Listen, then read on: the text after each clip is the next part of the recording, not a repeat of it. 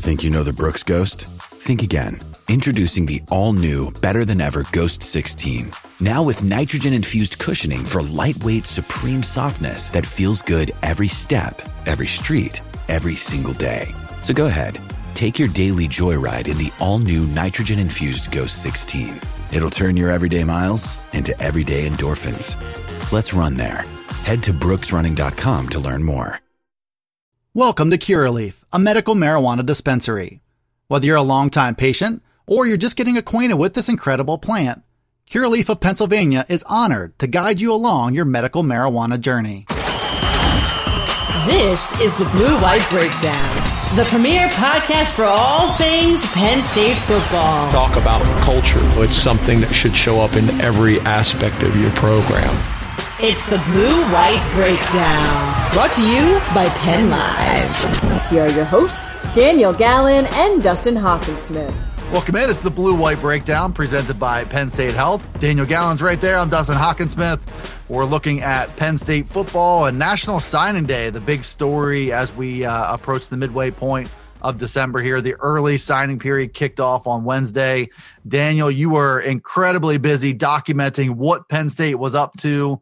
And as per what has become the norm for Penn State, there weren't a lot of fireworks involved. This thing developed pretty organically. It flowed pretty much how you thought. You didn't know what sequence these were going to arrive. Although, for whatever it's worth, Drew Aller was commitment number one. He was signee number one, which I think you like to see that with your quarterback. But what'd you kind of take in as Penn State is locking this class up? 23 signatures here on Wednesday. We'll get to one or two that their signatures were not acquired, but let's focus on the 23 for now. Yeah, I mean, it was kind of a smooth day. I mean, there weren't a lot of question marks coming into it, and it kind of went pretty much as we expected. As you mentioned, Drew Aller was the first one in. Obviously, the way that things kind of work now, all these kids just, as soon as they can, they just send in the paperwork. And I think kind of the revealing that, so-and-so came in at 7:01, so-and-so was in at 7:07. It feels like that's not really as big of a deal anymore for certain programs. So I assume that a lot of these were in early, and, James Franklin does everything for a reason. This Penn State program does everything for a reason. So I think that you can kind of look at the symbolism of having Drew Aller as the first one in, the first one announced, and then also Caden Saunders, who was the first commit in the class, him being the last one announced and the last one to kind of be recognized. And then in between, you had 21 other guys over about 4.5 hours whose signatures came in. We got to know a little bit through the Penn State Signing Day live stream, and it was just kind of a very smooth day. I mean, it was kind of the hashtag as expected. There was just kind of a question of the order as opposed to who or what or where. What did you learn about a kid or two that you didn't know going in? Because, you don't get the chance to interact. You're just observing what's going on there, but you do get to hear a few things. And I do have a couple of notes of my own, but anything stand out in those interactions between James Franklin and these signees? Yeah, it was kind of a good look at kind of the personality that some of the kids have and kind of how they handle themselves on kind of that very public stage, because they're up on a big screen in front of the Lash Building weight room, which is filled with coaches, staffers, other luminaries. And then it's also being broadcast online over all these different platforms. So there is an audience, and it's kind of fun to see who was at ease around James Franklin, who was at ease in front of the camera. I thought defensive tackle Zane Durant from Lake Nona, Florida, he's a 3-star. I thought he had a pretty funny personality. He said he wants to, I think, be a food science major, and part of the reasoning was that he likes to eat. And so it was just kind of fun to see that, just kind of see the parents, and it was just kind of a good reminder after kind of the past year and a half of just kind of seeing names on paper, looking at stars, numbers, highlights. Obviously, I'm not as enmeshed in the day-to-day recruiting, so I don't know these kids that well, but it was kind of cool to see a reminder of how big of a deal this day is. The Driver family had a very emotional moment that I thought was pretty cool, and it's just kind of a reminder that this is a really big deal, and it's it's kind of fun. And they're real human beings who are making a real life decision. Sometimes you get caught up in the soap opera of it, or the commitments and decommitments and targets and stars that you kind of lose sight of. And it's just sports in general, that these are, 17 and 18-year-old kids who are making a life decision and putting that signature on paper. Christian Driver was a good one because, between, when we last really talk about these guys as commits or whatever to now, there is some new information, I think, that comes up along the way. And for a couple of these guys, you weren't sure when they're listed as athletes, where are they going? What are they doing? And that was a little bit of information that came out with both Christian Driver and Mekhi Flowers. Yeah, both of those players were announced as defensive backs, where I think 247 had kept Driver listed as a safety. I think at one point Flowers was listed as a wide receiver. Then he got the athlete tag, and obviously, they're top tier athletes. And then a lot of these guys, you bring them in and you can kind of figure out what to do with them later. But it was interesting to hear what James Franklin said about that, kind of about how I think that in Driver's case, where Driver said he wanted to play wide receiver, but then about halfway through the year, kind of approached them and was like, I'll play defensive back. And I think he said he had a similar conversation with Flowers in terms of what they're going to do at the next level. And I think that kind of shows the openness in communication, and then some of the trust in the coaching staff in terms of, I'm willing to kind of take this leap that isn't necessarily my initial want, but after thinking it over, communicating, I trust you to put me in the best position to succeed. And I think that kind of stood out to me as that dynamic of things. And I think in this day and age, modern college football with more options for players than ever before, it is not in a coach's best interest at all to just say whatever is going to get a kid to commit, whatever is going to get a kid to sign. If you don't have that transparency and back and forth, that can be a really difficult thing that sends a kid like Christian Driver running. If you promise him he's going to play wide receiver and then you change your mind after he gets on campus. So I think that was a real look behind the scenes in terms of how that works with a kid, how that process goes when he has a certain desire and how you kind of meet halfway. But you did know that there was a group of maybe 3 or 4 of these guys who were either listed as athlete or who were capable of playing both wide receiver or defensive back. I think it does offer some clarity now, especially with that safety position, a little bit of a work in progress and some things still out there hanging in the balance with Jair Brown, for example, and, Keaton Ellis and what the future holds for those guys. But to get those, Flowers and Driver as defensive backs, it looked like they were both going to be better at those spots. They were especially enough athletes that they could have been wide receivers, could have been safeties, could have been return guys, maybe 2 or 3 of those options are still on the table, but getting guys who are 6'1" and 190 pounds who are flexible is a good spot to be in. Yeah, Franklin referenced that down the road, one or both of those guys could potentially see time at wide receiver. Obviously, we saw them play Marquise Wilson both ways at various times this year. And then Franklin also mentioned their capabilities of being return men and in special teams. And I think given what the numbers are at safety right now, after Tyler Rudolph and Enzo Jennings entered the transfer portal, I think that this is kind of it's a big win in terms of roster construction for Penn State, that you can bring these guys in and they'll be able to step in as at least depth there early on in their careers. Philadelphia linebackers is another theme, I think, in this class. Keon Wiley, Ken Talley, Abdul Carter, 3 pretty different guys who are different areas of the spectrum. Abdul Carter is enormous. He reminds you a little bit of Brandon Smith. He's 6'4". He's a long linebacker, but he's a true linebacker. And then I think Keon Wiley and Ken Talley maybe both spent some time as edge rushers who will grow into that linebacker role. I know Manny Diaz spoke for the first time, and I think he said that Abdul Carter was the first kid that he watched on film and really jumped off the page and said, this is why I'm coming here. But those guys, I think having that sort of Philadelphia toughness in that one position group will be a fun thing to follow over the next few years. Yeah, you look at where they added players on the defensive side of the ball, and linebacker stands out, and the edge rusher stands out with Talley. You kind of look at what Penn State is losing and what they have on their roster. Franklin made a reference to Penn State losing some, quote, big time linebackers. What that actually means, who that actually is, remains to be seen. There's a couple guys that could leave for different reasons. So that group could look pretty different next year. And then with edge rusher, obviously there were some depth issues there after Adisa Isaac got injured. And then you brought in Arnold Ebiketie, who seems like he'll move on after the great year that he had. So you got to replenish those numbers, and Philadelphia toughness isn't the worst way to go about that. 23 guys sign. One, Andre Roy, we'll touch on him, did not sign with Penn State. He flipped and chose Maryland. Tyrese Mills, speaking of safeties and looking at that position, did not sign, but said he plans to sign in February. And then, obviously another piece of this will be that February signing period, the transfer portal. And James Franklin did assess that there would be maybe some more movement on a few of those fronts, including the offensive line, using those other avenues. Yeah, definitely. 24/7 Sports reported that I think Tyrese Mills said that it was just kind of some paperwork between the schools coming over from Lackawanna. So that seems more as a footnote. But yeah, I mean, I think that the roster tweaking never stops.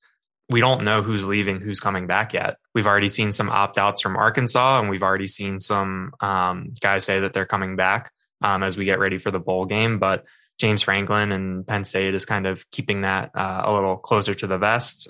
James Franklin will say that he wants his players to be able to make the decision on their own timeline, but that kind of leaves things a little bit up in the air. But I think that we'll have a little bit more of a clearer idea of who's leaving, who's coming back, who's transferring, and then that'll kind of, I think, make the picture a little bit clearer as to what are these positions that Penn State needs to add at.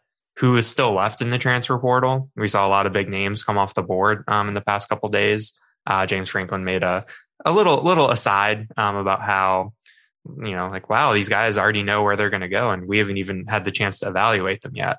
So make of that what you will, but we'll see. This kind of never stops. Guys are going to leave in January. Guys are going to leave in spring football, and everything I think will shake out over the next couple months. This is the Blue White Breakdown. Welcome to Curaleaf, a medical marijuana dispensary. Whether you're a longtime patient or you're just getting acquainted with this incredible plant, Curaleaf of Pennsylvania is honored to guide you along your medical marijuana journey. Have questions? Visit us at Curaleaf.com or stop in to see us at any of our 12 locations. Let's talk medical marijuana and let our confidence become yours. There were a few coaches, and I probably even missed some, who talked about the new look of this process and name, image, likeness, and Dabo Swinney saying, that there's tampering going on, which I think that's maybe a more direct and blunt way of putting what James Franklin was alluding to when he said, well, they already know where they're going. Jimbo Fisher talking about, name, image, likeness deals were happening before name, image, likeness came around. I mean, it's a new era here, and it's just the era, I think, of chaos is what you're looking at. Money and deals and NIL and the portal and different timing of guys coming and going and not knowing. James Franklin is still trying to get a handle on his own roster, let alone getting out there and being proactive and trying to evaluate guys. But even though some are off the board and kind of knew where they were going before they even entered the transfer portal, there's going to be a whole bunch of names here over the next few months, and some even late in the process going into the spring, that if Penn State is shopping for options, they should be able to find a few that fit what they're looking for.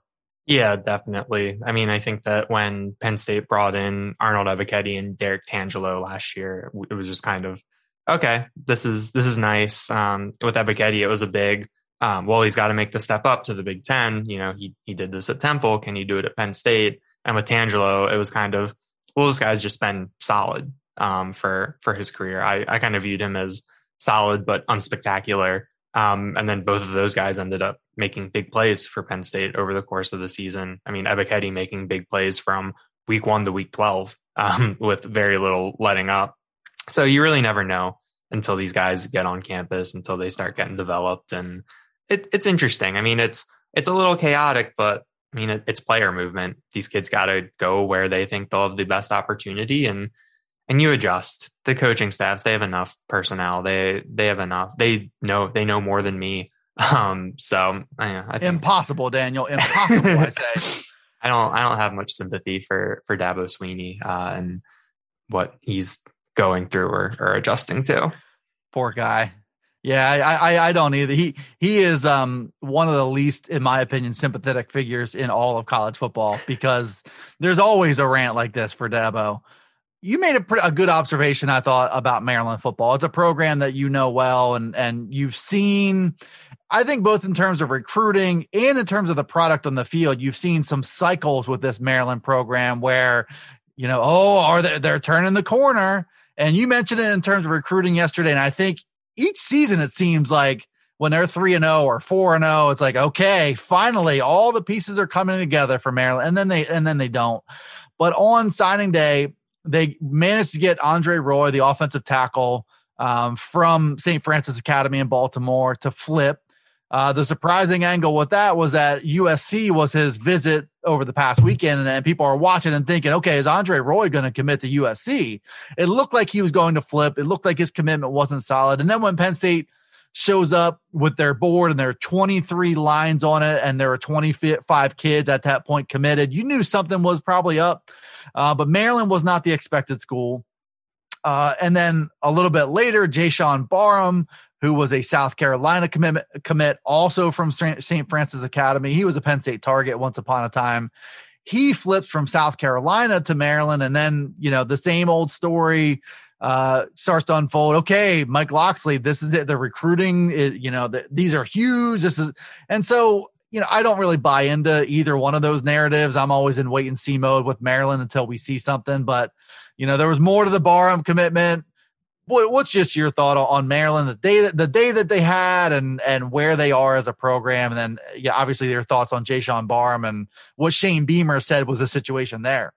Yeah, I guess I'll do my full disclosure is that my Maryland diploma is hanging up over there. Got Juan Dixon right over my right shoulder. I'm an alum, covered Maryland football for a year for the Baltimore Sun in 2015. So seen a lot and just kind of ambiently absorbed a lot over the past couple of years. But a reporter from the Diamondback, my former student newspaper, tweeted out some screenshots of younger recruits in the area, along the lines of, oh, is Maryland the move now? Is this kind of where we go? And that's on the heels of Roy flipping and Barham flipping, which is two big gets out of Baltimore, out of St. Francis, which is no longer even really a Maryland area power. It's a national power now with kind of how that program is run. And then Maryland also flipped running back Ramon Brown from Virginia Tech, and then a 4-star local wide receiver named Octavian Smith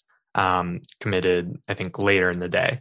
And I think he was one of the top players in Maryland. So it was it was a good day for Maryland. And that's what Mike Locksley does. He is the guy in that area in DC and Baltimore.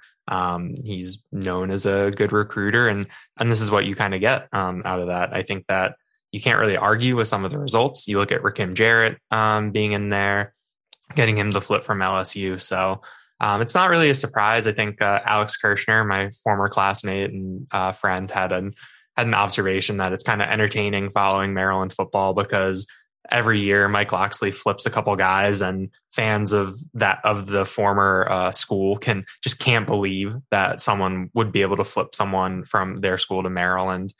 Basically, the point I was making on Twitter yesterday is that we've kind of seen this happen before. I was a student in 2012 when Stephon Diggs committed, and that class also featured Wes Brown, who was a 4-star running back with significant Ohio State interest, and a couple other local guys. And so that was supposed to be, all right, this is I forget if it was called the movement at that point yet, or if that was later. And that was supposed to be the thing that sustained the momentum. And then that eventually petered out.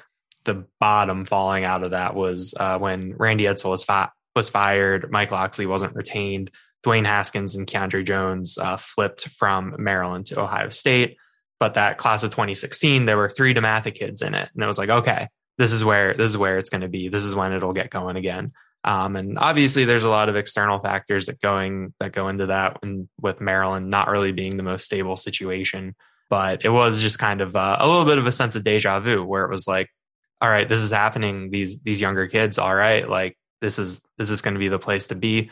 You just kind of got to wait and see. I mean, if Mike Locksley actually does spin this forward and makes Maryland a destination and keeps all those DMV kids home, great. I mean, that'll make things a lot more interesting in the Big Ten East, both in terms of recruiting and the on-field product. But I do think that a lot of it comes down to the on-field product.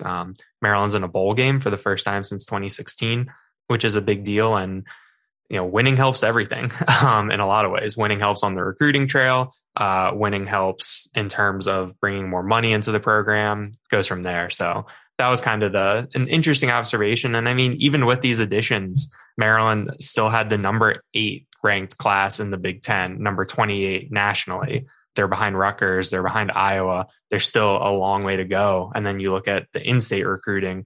I saw a graphic that from one of Maryland's SIDs that I think they had commitments from 4 of the top 10 prospects in Maryland. I don't know which rankings those were, but the number 1 player in Maryland, Denai Dennis Sutton, went to Penn State. The number 2 player in Maryland, Derek Moore, defensive tackle from St. Francis, he went to Michigan. So it's one of those things where obviously this takes a lot of time, especially at a program like Maryland that is in such a tough division and has a lot of competition. But it was an interesting case of deja vu as someone who knows too much about Maryland football. It kind of stuck in my head a little bit as I was trying to take a break from work.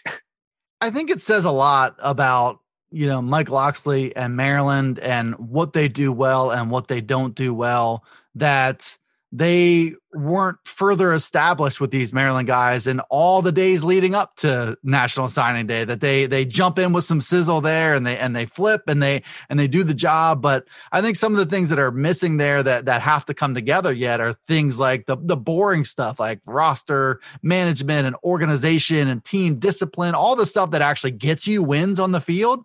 Like he's shown, I think they've got a pretty wide base of talent now. That base of talent has grown. They've gotten more splashy guys, but what are you going to do with it remains the question, and it'll stay the question until all that changes. But nice job for Maryland there. It's a good segue into the Big Ten recruiting rankings that you put together for Penn Live on Thursday.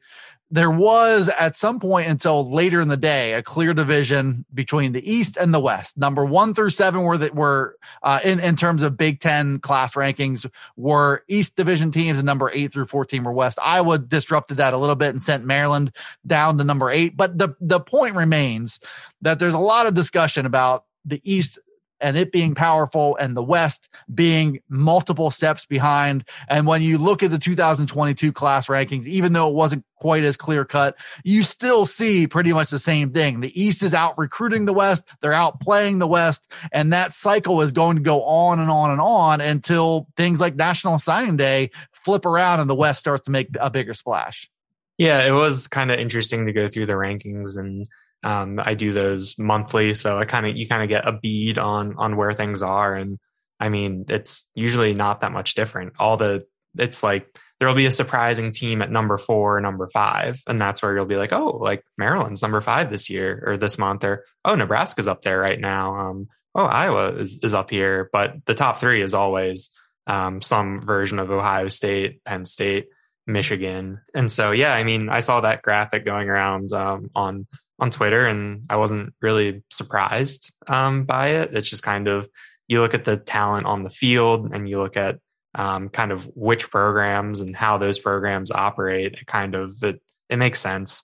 One of the arguments for kind of keeping this divisional setup was that, oh, it's cyclical. Like things will cycle out and there will be years where the Big Ten West is dominant or something along those lines. And there will be years where Ohio State might be down or Michigan might be down. And while Michigan State, Penn State, and Michigan have all had kind of some down seasons since this divisional setup came to be, Ohio State hasn't. And that kind of is what looms over everything. So it was just kind of, I think Iowa has a couple interesting prospects. They signed a a 4-star safety who's the number 1 player in Iowa and a top 50 player nationally. And we saw what Iowa defensive backs can do this year. And they also signed a 4-star defensive end, I think, or defensive lineman, who's the number 2 player in Iowa. And he'd been committed to Iowa since June 2019, which is a very, very long time.